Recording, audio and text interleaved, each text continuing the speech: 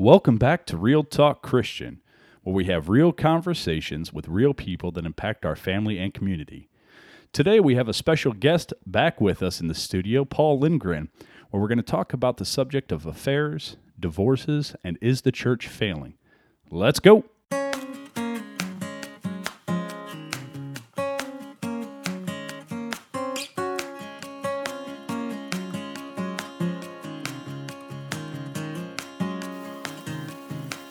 Thank you for joining us at Real Talk Christian, a place where real Christians talk about real issues impacting the community and the world as it pertains to Christians.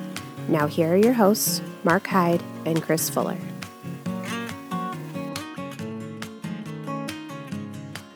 Welcome back, everybody. Great to have you with us today. We have our special guest back with us in the studio, Paul Lindgren, to talk about affairs, divorces, and is the church failing? Paul, how you doing today? Doing good. Awesome. I'm glad to have you back. I'm so glad you could travel all the way back from Indianapolis to be with us for a second part. A second part? That's a long trip. It's a long trip. Actually, we're doing several recordings right in a row. So Paul's was with us from the first recording. He stayed over for the second recording. So before we dive back into this very heavy-hearted topic, that affects a lot of churches and a lot of churches don't discuss. Let's talk about the teas we're drinking now, because we've foregone the coffee again today for this episode. I think today I'm drinking a spearmint and peppermint tea that's delicious. Again, I think it's from Gatlinburg. If you haven't been to Gatlinburg, go down to Gatlinburg and get you some tea. Paul, I think you're still drinking the chamomile, aren't you? Benner Tea Co. Chamomile Herbal Blend. Delicious. Yeah. Again, we always suggest that people send us in coffee, or when we have special guests like Paul, you guys can send us tea too. We'll drink it. We will drink it. All right, anyways, let's dive back to it.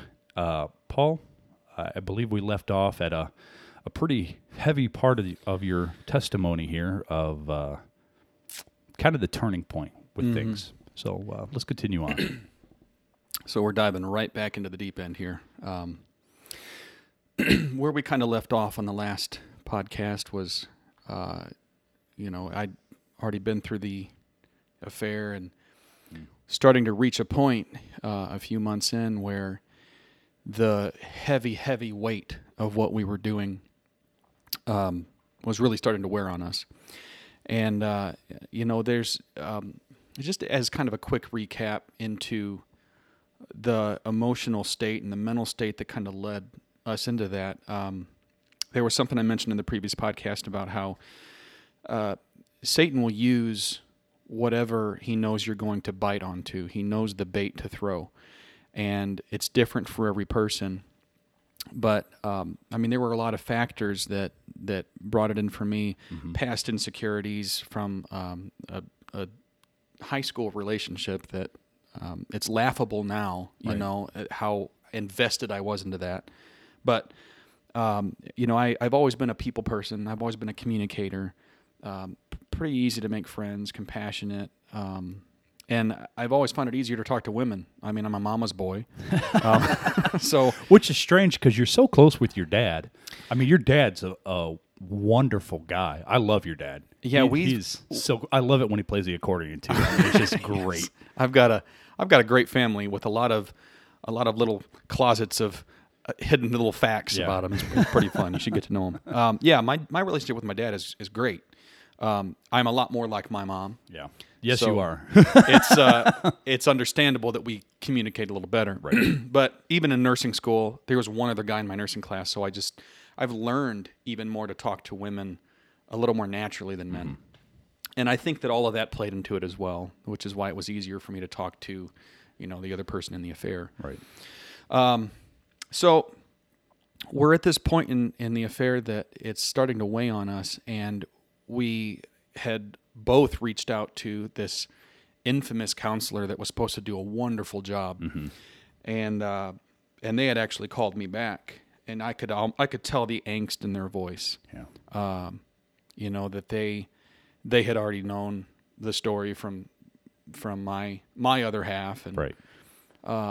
But I was my nerves were worn so thin with having to lead this double life, having to, not as in like I was forced to, but I had forced myself into it. And just the state of I felt like I had isolated myself where no one was around. I couldn't reach out to anybody because I was tired of lying. Right. I was just tired of lying, period. I was tired of lying to myself, lying to you or to my family. There was actually a point that my family, before I moved out of the house and moved into the apartment, my family took me into their house. Right. Because they just thought that I was just going through a rough patch in the marriage. And had they known that I was, involved in an affair, they wouldn't have done that. But they caught flack from other family members, like they shouldn't be doing that. And, anyone that is touched by an affair or touched by a situation where there is a sin that is just, whether you know what the sin is or not, but that there's an ugly situation in someone's life that you care about, you got to be real gentle with how you handle that. We are always called to show love. Right. Always. And there are other things that we're also called to do, but, if you're getting upset with somebody because they're giving love above where you think they should, that's between them and God. It's, but that just gets to be a hairy situation. Right.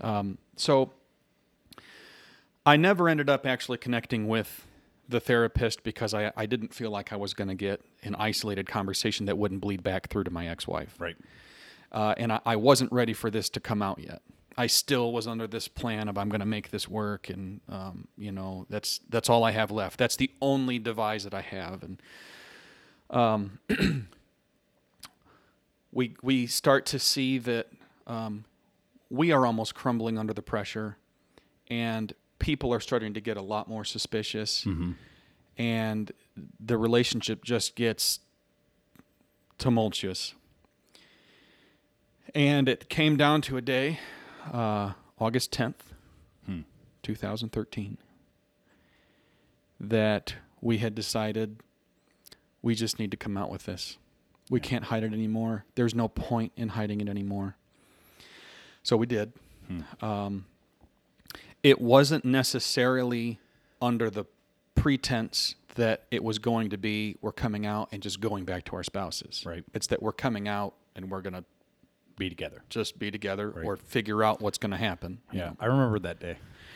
I believe it was a Saturday. But you do. I remember that day too. And there was nothing more freeing than letting that off of my chest. But as quick as that came out, it's, if you've ever taken a cup or a bowl or something and pulled it like into a swimming pool or underwater, Right. and you can feel the air exchange as it goes above the surface and water immediately fills in. Right. That's what it felt like with releasing this secret, but then the weight of everything crushing. else coming right back into me. So let me ask a question real fast. So you guys came out, and I'll keep my opinion back for now because I was pretty closely involved in the situation. But in your mind, what was the response of believers, family, when you came out, and what were the good things and the bad things of their responses? Before I dive into that, I guess I should probably tell you kind of the way that we came out, because that plays a big part into it. So I had my own apartment. Right. We had just started calling everybody. We knew that there was going to be a lot of hostility, especially because it wasn't like this known fact that we were just going to go back. I think that we were both waiting to see what was going to happen. I think that we both probably knew the option was on the table, but we just didn't know because there was so much hostility going into this thing. So I started calling my family. I called my ex-wife. Right. She called her husband still. Well, my ex-wife now, because I'm divorced. Right. But at the time, we're married. Called her, and the response was almost not a shock. It wasn't like it was really a shock, with my ex-wife. But it was just almost a pleading, just, come to your senses here. Yeah. What are you doing? What are you doing? I knew this. I sensed a lot of hostility from my ex. Mm-hmm. When I talked to her, there was a lot of hostility. And that's understandable. Right. It's understandable, but what it told me in that moment was that I'm not welcome back. Mm-hmm. There's no way that I can come back. I will be smothered in whatever this emotion is coming from. Mm-hmm. So I felt like, well, there's my answer. Do you think it was, you felt that because she was shocked and that's just how she responded with it? Or was it something, how did you, I guess I'm trying to get both perspectives here. As you who were in the affair telling your spouse, I want to see try to see both sides of it and have the listeners hear both sides of it. Sure. From your point of view, as somebody who was on your side of the affair, you said that you didn't feel welcome back. Do you think that was just because of the shock factor at the moment of telling you, or do you think she kind of saw the writing on the wall beforehand? I think it was a mix of all of it. You got to keep in mind that we were married so young. Mm-hmm. We were together so young. Even in a relatively healthy marriage that we had, she had started expressing things like, I never experienced what it was like to really be single and out on my own. Mm. And not in like a way like she was trying to tell me, I don't want to be with you anymore, but in a way of like, that was a serious regret that she had. Right. So I know the thought was already kind of there. On top of it, her family dynamic, she was used to. I mentioned in the previous podcast that my first time eating dinner with them, there were screaming, swinging of fists that never landed. Right. Never landed.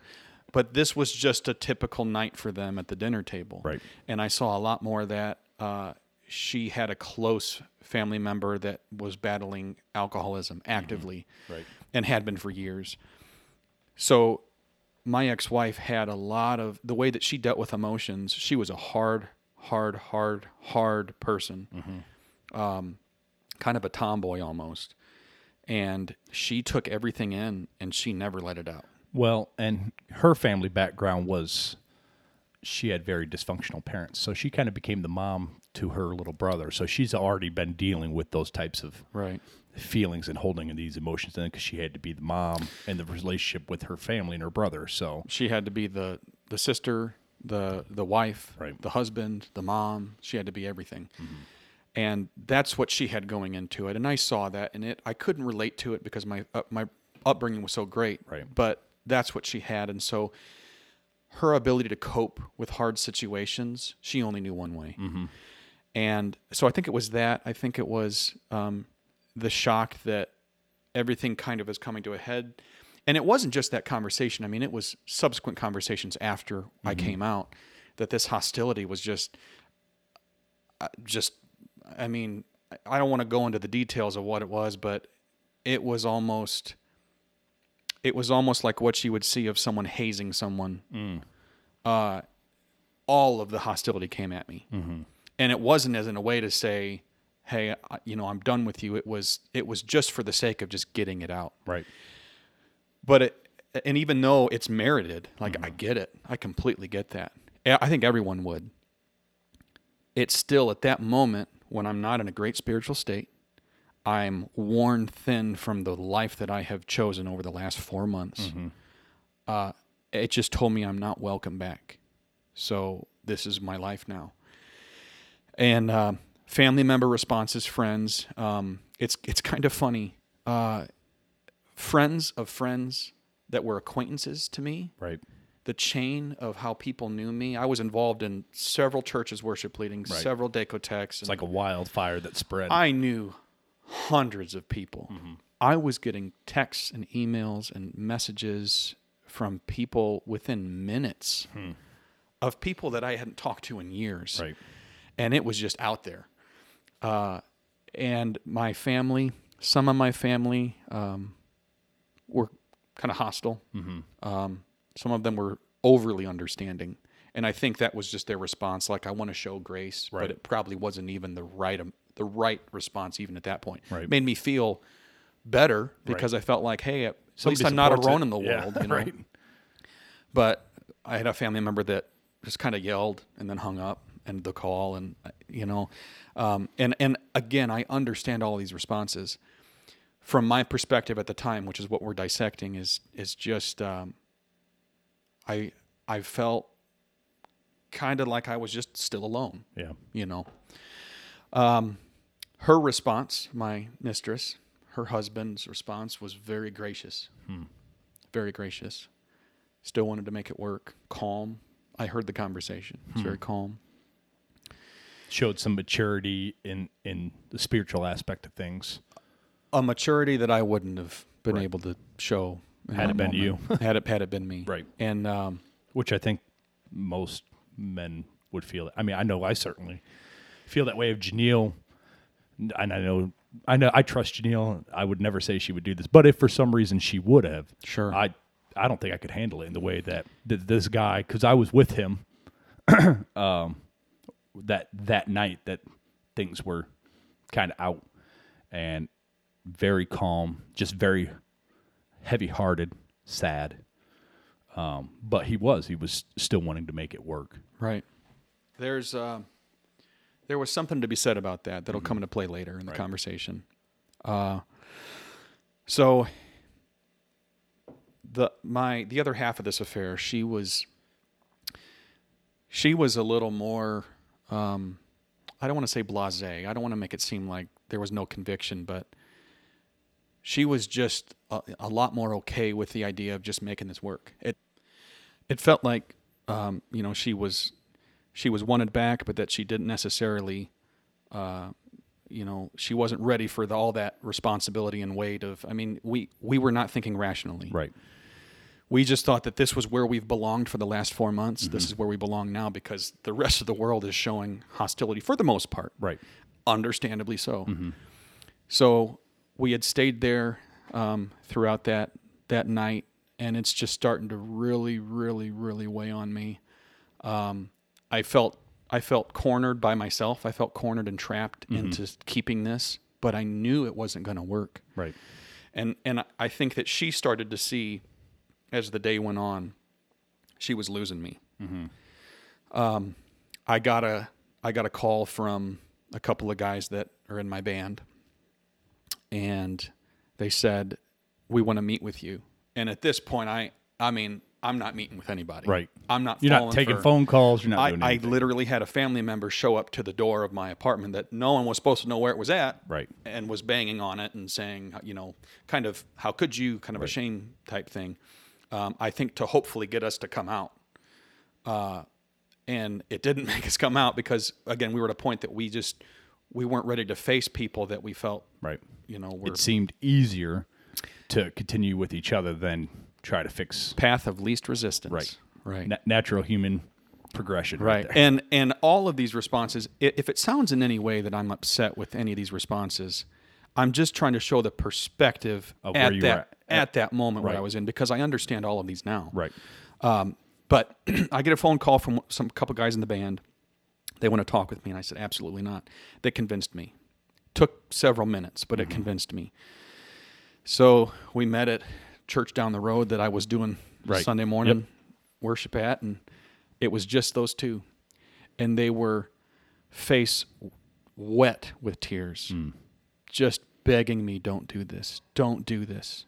Come back. Don't leave right now. Don't even go back to the apartment, which the other half of the person in the affair was still waiting there. Right.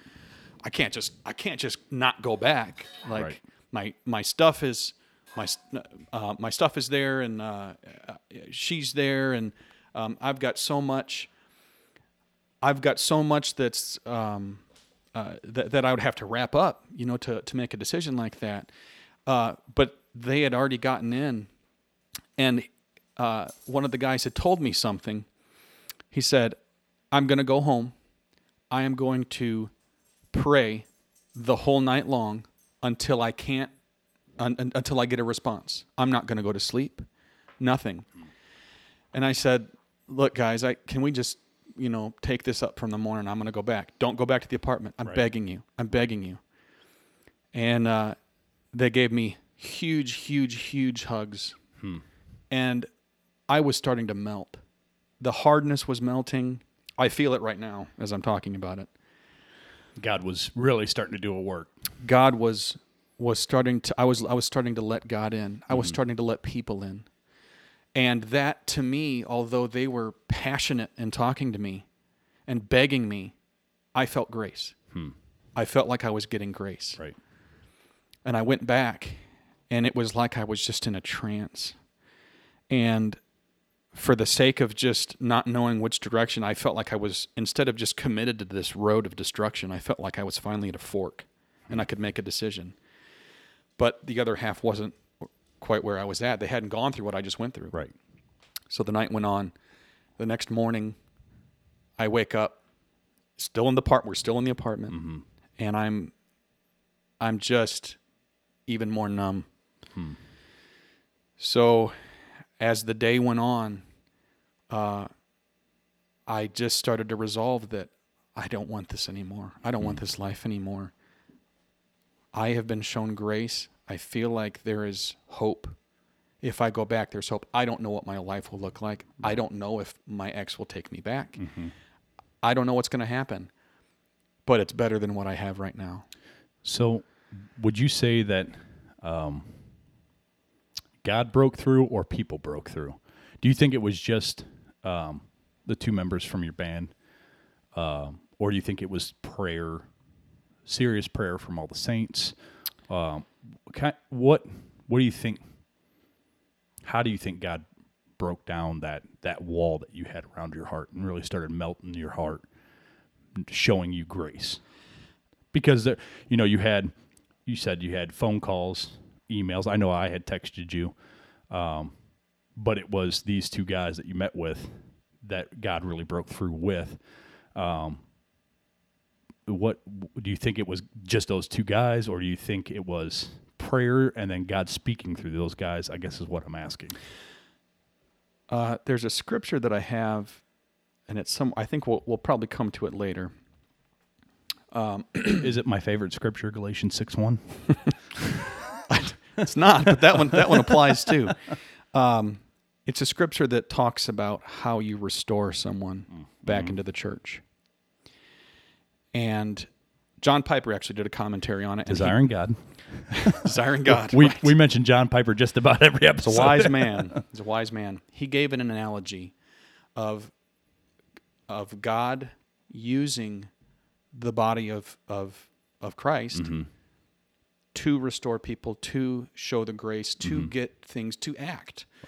And this analogy was, God wants to cut down a tree, and we are the axe, the people, and God is the lumberjack.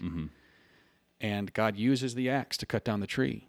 That's the tool that He's using. But it's God that was doing it. But it's God doing it. Right. And it was, of course, the people, that it's the people that are going through it, but we are nothing. We are vessels. Right. So the decisions that the believers made, the wisdom that they imparted was what got through to me. But God had never stopped talking to me through the affair. Right. Never stopped talking to me. It was just me choosing to either hear it or not. And sometimes that voice was muffled. Right. I mean, I think that's what happens. I wasn't completely given away to my sin.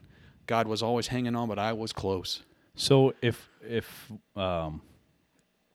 we have a listener that's listening to this podcast right now that may be involved in an affair, deep into it right now, what would your advice be, being from this standpoint, those emotions that you have? Because obviously you've gone through this.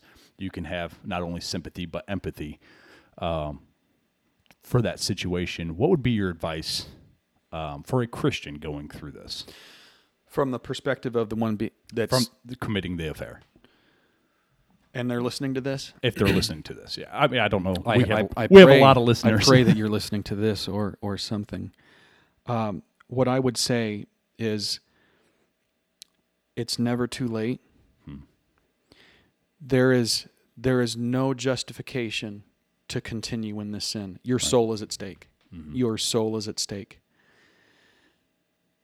You may have the hardest road ahead of you, one that doesn't end until the moment that you close your eyes eternally. Mm-hmm.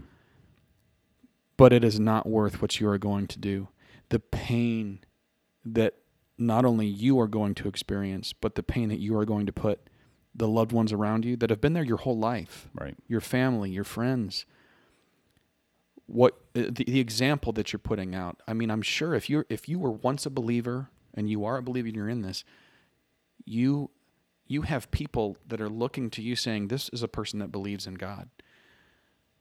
At the very least, if you have any respect for God and for the faith example that is set before you to carry out, you are destroying that. And this is not a shame message to you. This is a plead of someone who has been through it. I had all of my eggs in the basket of running off with this person and making a life. Mm-hmm. All of them. There was no option. I had no other option. Right. I made no other option. There is always an option, and there is hope. I have such a story of redemption that we're going to get into what God has done to restore me. But just run. Yeah. Lock yourself away. If that means never returning leaving right now and shutting the door and never coming back. Become a Joseph, basically. Well, run. yeah, run with the robe still in hand. Right. Just leave. Yeah. Just leave. It is not worth it. And you are still loved, if by no one else, by God. Right. And He will find you. Right. He's right there waiting. So let's. What would your advice be to the other side of this now, of the person who may have been cheated on, and the friends that this person has cheated and now it's affecting them, friends, family? What would be your advice for them of how to deal with this? As somebody who's gone through it, what would have best helped you during that time? I know that it's hard. I know that this is hard. I know that it's hard to show love, to show grace, to show understanding. You need to express your hurt. But if you make them feel unwelcome back into at least a community, if not your arms, into a community, it will push them away. And I understand that that's the last thing that many people would feel that they even deserve, is any grace in that moment. Right. But we are always called to do hard things. We are called to rebuke in love. Right. Has anyone ever tried to rebuke in love? I don't think we can understand that. I have. It's hard. Yeah. I have been rebuked, and I could see that it was attempted in love. It's hard to translate. Just because it's hard doesn't mean we don't do it. Right. So just get them back into your arms, into your community, and God will help you through the rest of it. But show love, show grace as much as you can. Yeah, I want to. I alluded to the Galatians 6:1 scripture earlier, and I want to just kind of follow up what you said with that, where it says, "Brethren, even if anyone is caught in any trespass, you who are spiritual, restore such a one in spirit of gentleness, each one looking to yourself, so that you too will not be tempted." That scripture, ever since your affair, I know me personally, I was angry at first when I first heard. That was my first initial reaction. Was, how could he have done this? Especially to your ex-wife, who I loved and adored you guys. You guys were you were my closer than a brother, and she was my sister, and it was hard for me. And I didn't understand this scripture at the time. It wasn't until months later, which we're about to get into, of you coming back to your previous marriage, that God showed me the scripture, and that kind of took place in my heart. God had to rebuke me for how I dealt with the situation of the affair, to where I had dealt with it months later. Right. So speaking of that, so we've gone into, you had this conversation with band members. Your heart was melted. You woke up the next morning. You went home, back to your apartment, kind of in a trance. Woke up the next morning. let's pick up from there. So by that night, this was now a Sunday night, August 11th, and I was ready. I was ready to just end it. Mm-hmm. And I had such a peace over me, a peace that really passes understanding. There's a psychological effect that can happen when you immerse yourself into something for so long with the intent of filling holes that were not meant to be filled by that. You latch onto it. You grow a dependence. Mm-hmm. It's no different than someone who is addicted to alcohol or cigarettes or drugs or sex or anything. Right. You attach an identity with it. And when that was our whole world. We didn't have family or friends or anyone that was involved with us anymore. Not that they weren't there to talk to us, but not directly involved with us. We were it. We had grown so attached that there was a dependence. We couldn't go several minutes without communicating with each other. Mm-hmm. So the fact that I had a peace about just cutting this off was more than my brain could even comprehend at the time. Mm-hmm. And I remember sitting in the apartment saying, we got to go back. Right. And they were just devastated. They weren't at the point that I was at. The conversation brought them there. Mm-hmm. And it's not to say that I was more in a healthier spiritual state than they were at that point, or that they weren't ready to come back to their life. That's not to say that at all. It's just God had to reach one of us. Right. And he did. Mm-hmm. It happened to be me. And that is laying down all of my pride, because none of us were worthy to have any kind of grace in that moment. Right. So I had convinced them to leave. Mm-hmm. And help them pack, and they left. And immediately when they left, I called my ex-wife and said, I'm done, and I'm ready to come back.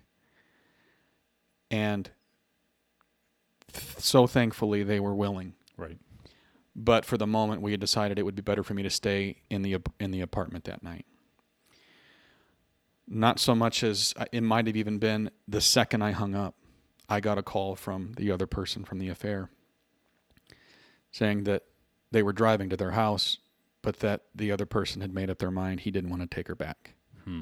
Which laid a sense that was Satan at work. Right. Not through him, because that's a decision that they had to make, but that I was contacted to, I don't know what to do now. A temptation to go back to it. I had felt responsible for what I had just put her through. Right. You know, even though that was not my wife, that was someone who I felt responsible for in that quote unquote, I'm doing quotations, relationship. Right. Because it was a relationship. It was just a relationship outside of marriage. Right.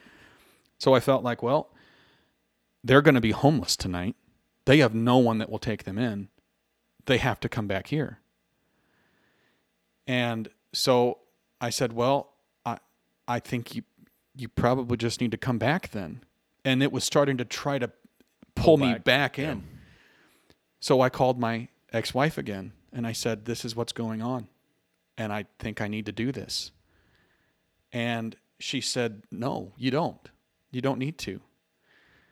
And that was enough to kind of break me loose. And I said, I can't. I called the mistress back, and and I said, I can't.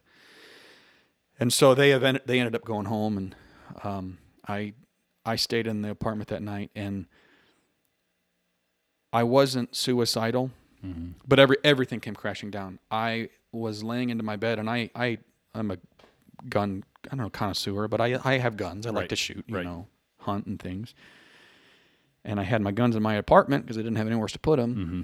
And I remember holding my shotgun as I wept so that I wouldn't see it and be tempted. Right. And I just hugged my shotgun. It sounds ridiculous, but I hugged it and I bawled, and I prayed that I just would fall asleep and not wake up. I didn't want to kill myself. I didn't want to actually do it. I just didn't want to wake up. Right. I didn't want to live anymore.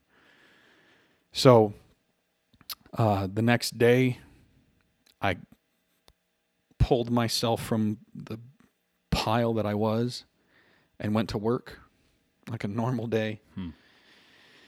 And I was just an emotional wreck, and I didn't know what to do. I still felt responsible, like I had no idea what was happening with the mistress. If I had just ruined their life and they had nowhere to go, I wasn't in communication anymore. Right. And I didn't know if it was still safe for me to come back home yet. So I called my mom, who I could always call. Right. And I said, Mom, this is what's going on, and I'm stuck. I don't know what to do. And she said, Paul, go home. Just go home. Go home. So I did. I called my ex up and I said, I'm ready to come back. And I said it just in tears. And I was at work at my desk. And she was at my sister-in-law's. I said, I'm on my way. So I just texted or called my boss and said, I'm leaving. Severe emergency. I'm leaving. And I just went. And I was welcomed with open arms. It was like the prodigal returning home. Mm-hmm. But that's when my mindset became so fragile, not even past fragile. That's when I started to break. I felt like I was finally shed of this terrible weight, and it was too much for my body to even handle. And I laid curled up on my sister-in-law's sofa while my ex-wife is there, and she's there, and just bawling. I think it was me catching up. I think it was everything in me catching up with the devastation. And I remember them saying, is there someone that you want us to call? And I mentioned a pastor, and they called me, and I was able to kind of pick myself up a little bit. I needed to just, I think my ex-wife and I needed a little bit of separation just to kind of regroup. Mm-hmm. So my band came and picked me up, and we went out to eat. And what I was starting to feel was the same thing that an alcoholic feels without their alcohol. Withdrawals. And it sounds terrible. And could you imagine being the people that have finally got you back and seeing you physically withdraw from this drug that has hurt you? Mm. You're angry at this drug. Right. So my mind and my body were just frantic, trying to get a way to have peace. And I couldn't, because there was the worry there, of course, still about what's my life going to look like, but it was...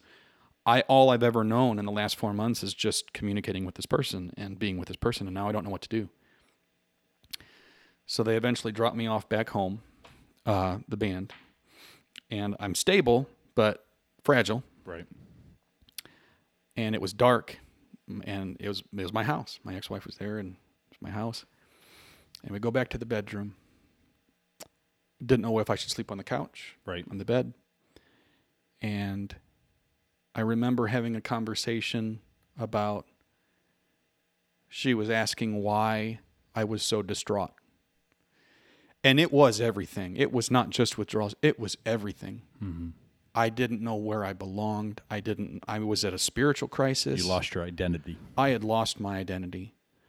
I didn't know if with the hostility that I'm still remembering, I didn't know if my ex even wanted me back. It wasn't like she was there, just hand and foot, like, let's talk, let's get back to us. And it wasn't like interrogation. That. It was still just angst. It was just a lot of emotions, and I could tell that there was a lot of anger that she needed to deal with, but we weren't there yet. Mm-hmm. And I remember that she said, it was something like, if you are feeling this way still about her, I don't think that I can be with you anymore. And it was something like that. And that sent my mind into a tailspin. And I could feel not a peace, but like my body just lost control of itself. And now it's taken me years with counselors, and I'm heavily involved in therapy still, and it's great. And it's not like I'm a loony bin or anything. Just dealing with a lot of the heavy things I've dealt with, right, to actually find out what actually happened. And it was a dissociative event that the stress of the situation that I was going through in my mind was too much to handle. And I kind of broke. Yeah. And I don't remember a lot. I know that there were friends that I had recognized as I was kind of waking up through things, the band and one of the guy's fathers that was a pastor, and they were in the living room helping me kind of come back into reality or whatever you'd call it. And I just broke. My mind broke. My body broke, everything. And that began the journey of recovering and finding a path of health back into my own self spiritually, into the marriage, and us trying to rebuild the marriage again. Right. Which became a hard struggle for us, because we had just lost everything. We had lost our church. We had lost the men and women's groups. We had lost our whole schedule. Everything that we had known in our life was now flipped upside down. And I knew that I had this path ahead of me. But when you're considering things in your sin, you don't think about, if I'm back in this marriage, my wife is now going to have to walk through those same steps with me. Right. So the sacrifice that she had made to take me back was, my life is now completely changed too. So we set onto the path of trying to find a church, trying to find everything, trying to rebuild our lives. And it became a lot for her. We eventually found our way there. Right. You and Janelle were attending a church. Well, yeah, I mean, you and I had kind of fallen out of touch there for a few months. I think because you and your ex-wife needed that time to really just be with each other and rebuild things. I think I had contacted you. You're like, I need time. Yeah. That's exactly what had happened. We had, we needed to focus on each other because we hadn't done that, and that's what led up to, the problems. But we knew we needed it, but it was hard to go through because sometimes you just needed a break. You spend 2-3 days in a house with somebody that just went through. Both of you went through what you did. Right. You need a break. Space. But there was also friends and family that were cautious. They weren't sure maybe about their feelings towards me, right, or their feelings about the situation, or to overstep their bounds. And so everyone was just on eggshells. Well, nobody had really dealt with this type of situation before, so we didn't really know how to act. Right. So to just fast forward a bit through this, we eventually found a new church. We had kind of found a new life, and yes, it was a hard road, but we got to a healthy point in our marriage that you always remember what happened, but it wasn't a daily reminder anymore. Right. There was joy, there was laughter. We would hang out with my brother and his wife and laugh, or my family, and we were just back on a good track. Yeah, I mean, we even started going to baseball games together. That's the first time you guys met with Janelle. We went to, I guess it was the Silverhawks then. We went to the Silverhawks game, the very last season that they were here in South Bend. I remember that. I took the motorcycle. And yeah. That was the first time you guys met her. A few months after it was April, so we started dating in January. It was very soon. So it was very soon, and then I was, 6 months or so after the affair. So, but yeah, I mean, we were able to start getting. That was a having you back into my life again. And I remember we met at a Martin's in a cafe for the first time. And that's our spot. We always go to Martin's, and we just kind of reconnected and rekindled and just kind of talked. And there wasn't. I mean, I remember talking to you and just saying, "Look, man, I'm sorry," and just kind of going through the repentance of where I was at in our relationship and the toll it must have taken on you. But I didn't feel like there was any catching up. Like we just had each other again. It's like that every time we get together. Yeah. It can go months. We've gone 6 months since let's see. When did we go camping this year? Was it July?